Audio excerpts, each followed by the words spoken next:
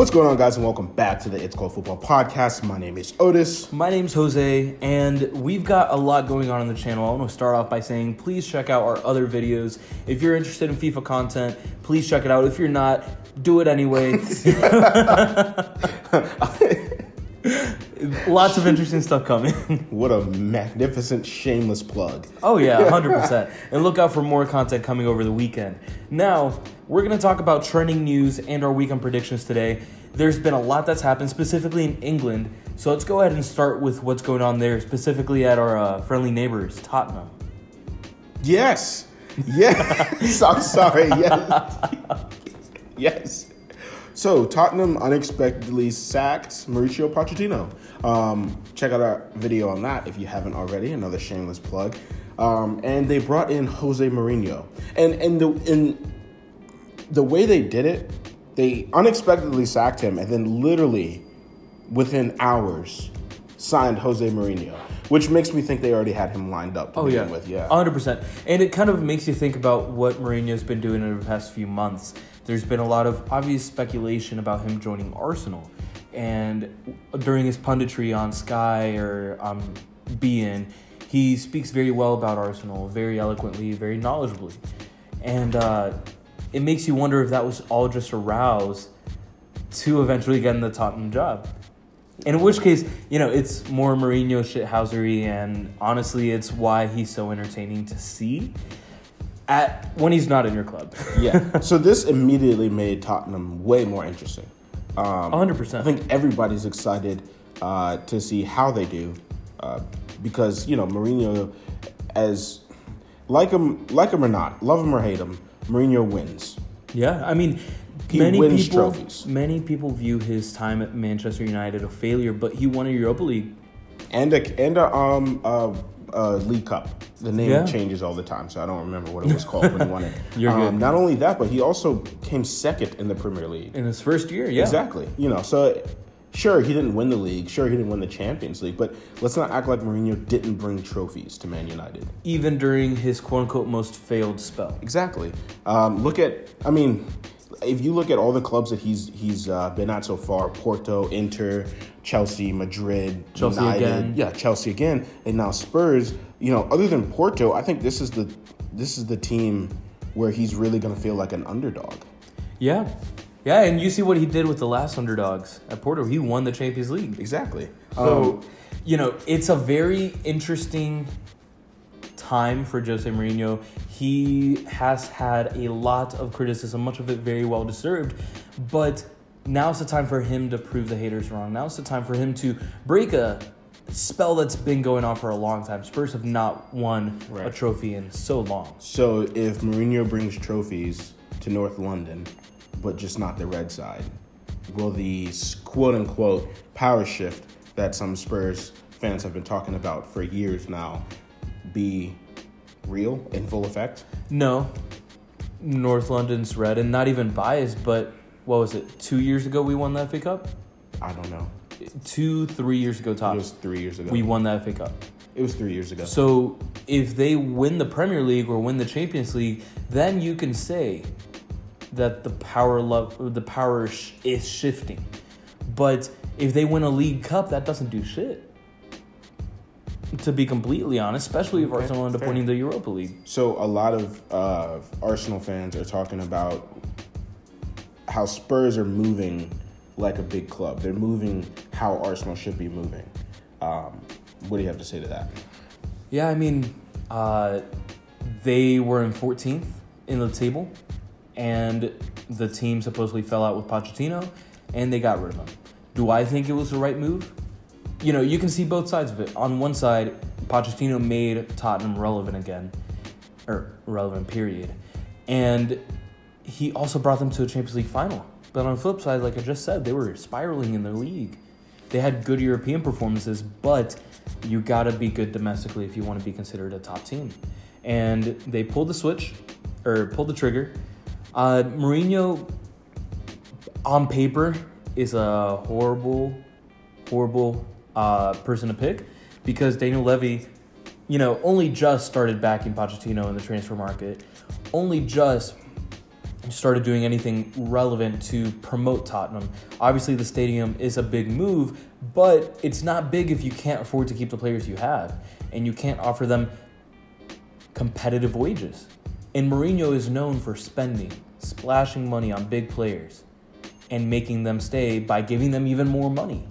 So how are those two contradicting philosophies going to match? I think that's part of the reason why this move was so interesting. And it'll be interesting to see how this plays out over the next few years. I think he signed a 3-year deal, was it? Yeah, he'll be there till the end of the 22-23 season. Okay. First of all, it'll be interesting to see if he even makes it that long. Because I can totally see him falling out with Daniel Levy over the budget, over how much he's allowed to spend, who he can bring in. Yeah. And speaking of which, the media has already started churning the wheels of the rumor mill, talking about who Mourinho is going to bring in, who's going to be Mourinho's first signing, and you've got names like Bruno Fernandes flying around, Bale, Zlatan Ibrahimovic flying around. I don't know I don't know what the legs are like in any of those stories, but I do think whoever he brings in first will be a big name. Whether or not It's got to be. Yeah, and I think big money is going to come along with that. Look, Tottenham has made the statement of intent with their new manager. They didn't just pick some random bloke. And now they need to make a statement of intent. Yeah, signing Ndombele was wonderful. He's a great player. But you didn't give him time to develop under Pochettino. No, now he's got to learn to develop under Mourinho. And now let's switch focus to the guy that's got kicked out of North London, and apparently he is on his way to Munich. There's reports coming out saying that Bayern are ready to offer him a contract. Whoever gets him has a hell of a manager. Honestly, we've talked about it in previous weeks. How many top class managers are there available right now? Ancelotti might be available if he does indeed fall through at Napoli. You never know with Zidane and Real Madrid at this point. Yeah. I would put Pochettino above all of them. So I think Pochettino is kind of the, I don't want to say leader of this new era of managers coming along. So you got young guys like Pochettino, Ten Hag at Ajax, Nagelsmann, Tuchel. Like, you got some decently young guys. Unai Emery. You've got some young guys who are coming up through the ranks looking like they're going to be elite managers at some point. I definitely think Pochettino is the closest to that status than any of them. And I think if Bayern swoop in and grab him, or, I don't know who else needs a manager at the moment, but... Zidane looks to be doing a good job at Real Madrid. I just always bring him up because it's so unstable there. 100%. How Gareth Bale has stayed there almost 5 years, I really don't understand, because it's a carousel over there, both for the managers and for the players. I would always keep an eye there, especially because Pochettino does have a likeness for Real Madrid, and he said that's a goal for him. Manchester United, he was always linked with Manchester United. A lot of people have been saying Arsenal. I don't know if that's just the obvious take because of the rivalry, Sol Campbell 2.0, all these things. But if I were the Arsenal board, that's the number one guy I'd be going for. Oh, 100%. He speaks English. He speaks Spanish. Everybody would love to see it. So now the question is, would he actually do it? Because, Pochettino is you got to think, he played for Espanyol, and he was also linked to Barcelona, but he came out and said he wouldn't work because he played for Espanyol. Exactly. Now he's played for Spurs. Do you think he'd ever play or work for... he worked for Spurs. Do you think he'd ever manage Arsenal? He said in the past that he wouldn't manage Arsenal. And I've said that I'm a good-looking dude. Everybody lies. Now, the thing is, Sol Campbell was Tottenham captain. He went through Tottenham's academy. He was a Tottenham guy. And he retired an Arsenal legend.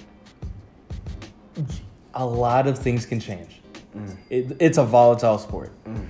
And if I had to appoint a manager right now, it would be Pochettino. You wouldn't try to go for Ten Hag at Ajax, who looks like he could be out in the summer? If Pochettino's available right now, I would go for Pochettino right now. Over Ten Hag. Over Nagelsmann? Over Nagelsmann. All right. Simple that's fair, yeah. Pochettino knows the league. The only two managers right now in the world that I would pick above him are Klopp and Pep. Who will never go to Arsenal. Actually, I don't want to There say you go. never because I never thought Jose Mourinho would end up at Spurs. So Honestly, who did? who knows? Now, please let us know what you guys think. I know we've seen a few Spurs fans in the comments lately. Definitely let us know your thoughts. A lot of people seem to be sad that Pochettino's leaving. And as entertaining as it is for the neutral to see Jose Mourinho take over his side, in the end, it's a big uncertainty. It's a big uncertainty, but it's a better chance of getting a trophy than you had with Pochettino, the way things have been going lately. Now, that's all I have to say about it. Do you have anything to add? No, I think we can move on to Wales, Wales, Golf, Madrid. In that order. What in the world is Bale thinking? At this point, he's over it. Yeah. Clearly. And he's tried to get out of Real Madrid, and they've stopped him. So, honestly, might as well fuck about. Have fun with it. I If think they're it going to was keep you there, Hilarious. First of all, it's hilarious. Oh, yeah. Shithousery on another level. Oh, yeah. Absolutely hilarious. But when he goes back to Madrid, that first game, I can't wait to see it. I mean, first of all, we all know how Real Madrid fans are. Before we get there, do you want to recap what exactly happened? Because I feel like Yeah. that's pretty important for the people that don't know. Yeah. So basically, after Wales qualified for Euro 2020, Welsh players were walking around the stadium, clapping the fans, and they spotted, I think it was Wayne Hennessy actually spotted Yeah, it was. a fan in the crowd with a Welsh flag that had Wales, Golf, Madrid in that order on it. And one of the players went up and got the flag. And Bale was seen holding the flag, taking pictures, great and time. laughing. Everybody was laughing at it. I think they were making fun of the whole situation. And I think that's all it was. I don't think it was anything like, it was a little disrespectful. But at the same time, the Real Madrid fans have disrespected him for years. Yeah. You could say, to play devil's advocate, that he's disrespected them by not doing a better job of learning the language. Very But true. that's something that we don't have firsthand knowledge on. So, Right. of course, that's just speculation. But I mean, at the same time, you could compare him to like any of the other players in England who don't know English that have been here for years. That's also true. Now, the whole golf reference is referring to the time where Gareth Bale missed some practices while he was trying to get out, and he was spotted and pictured playing golf during Real Madrid's training. So that's the entire situation there. He was obviously having a blast. What are the ramifications for this, for the Real Madrid fans, like you were saying? I think that first, even when he just goes out to warm up, I doubt he'll play. But that first time he steps foot into the Santiago Bernabeu, I think those fans are going to let him know exactly how they feel. I think, I'm not sure what Zidane's comments on it were, but I don't think he'll be too happy with the whole situation. Not necessarily because, he may think it's disrespectful, but I think it's just bringing unwanted negative attention to the club and to the situation. And here's the thing, he's been playing 80-plus minutes for Real Madrid in all of their games. Almost all of their games this season. He's been a starter. He's been their go-to guy when Eden Hazard couldn't score a goal, when Jovic Couldn't score a goal. couldn't do anything, really. Yeah. It's been him and Rodrigo. So they can't really afford to drop him, especially with a big game that we're going to talk about later on. So I think it'll be interesting to see what happens this weekend. I think everybody is going to be, looking forward to that. Yeah, and I'll probably be watching that game. I definitely will be watching that game. We're going to turn gears and stick in Spain and talk about Luis Enrique, who has officially come back to the manager role at Spain's national team. Yeah. Good for him. I think Very that big that move. whole situation is it's He tragically lost his 6-year-old daughter to bone cancer in the summer and stepped aside. in August. And now he's back. Now he's back. So first of all, good for him. Wish him all the best. Yeah, good for him. And I hope Spain do well. I don't think they'll win Euro 2020. Still sticking with my Dutch guys, but I hope he does well. Hell, I would love to see him replace Pep at City at some point. Yeah, and the thing is, he was approached to take over at Arsenal. Now we know that's not happening. Well, yeah, I'm sure he was approached by quite a few clubs to take over. Yeah, I mean, it's easy to forget this guy won a Champions League Right. with Barcelona, won the league several times, won the Copa del Rey. Not only that, but the beautiful football they played. Yeah. And, you know, one of the biggest complaints about Valverde at Barcelona, besides the fact that they haven't won shit that they want, is that they don't play well. They don't. They don't. It's not that free-flowing tiki-taka Barcelona football. It's not. Valverde's got to go. That's a whole nother. We could spend a whole nother podcast talking about Valverde and how crap he is. I'm just surprised that Barcelona are moving like Arsenal. I feel like that'll say it all. Except with more money. Except with more money, better players, better fans. Okay, yeah. Just take everything and times it by 10, and there you go. There you go. Now, last story that we have to talk about, Neymar. Yes, Neymar. and so this also has something to do with Barcelona. Apparently, reports coming out of the PSG camp that Neymar actually rejected a new deal at PSG. They were trying to tie down both him and Kylian Mbappe to stay for I don't know how long the deal was. I think it was going to take him past his current one, which is I think the 2023 season. If I'm not. Anyway, I don't have all the details of how long the contract extension was going to be, but I do know it was going to be a bit of a pay boost as well. Yeah. But apparently he's turned that down because he is dead set on going back to Barcelona. And I think this was really simple. You've got two big guys at PSG. Obviously, Edinson Cavani is most likely going to move on at the end of the season. He's been massive for them throughout his whole time there. Isn't he their top goal scorer? Yeah. Yeah. Yeah. Put some respect on his name. He stayed put when Zlatan Ibrahimovic was there. And what a player. Honestly, he doesn't get enough credit. Just like Lewandowski doesn't get enough credit. But that's another topic about strikers. Now, you've got two players in Mbappe and Neymar who both want to stay. Or, I'm sorry, who both... Let me restart. You've got those two players who are obviously world-class talents. You've got one that's just over 20 years old, one that's 27 and frequently injured. One that wants to stay and one that wants to go. Pull the trigger. If you're not going to sell Mbappe to Real Madrid, then keep him, tie him down to the biggest contract we've ever seen, and get some money and some players for Neymar. Yeah. Stop being stupid. Yeah. Let him go. Let him go. Let him go. Something's not right. Yeah. Something hasn't gelled. And Neymar knows that, and I think deep down PSG know it. Yeah. Let him go. Go with your main guy who wants to be there. 100%. I agree with you 100%. So now we move on to our weekend predictions. Some of the biggest games around Europe. And first up, we've got the biggest game in England, which is Manchester City versus Chelsea. Your thoughts on that? This came at the perfect time for Chelsea. The perfect time. They're flying high. And Manchester City is not, to be very true. honest. Yeah. Manchester City's dealing with a lot of injuries. Bernardo Silva is going to be suspended for this game because of the FA ban.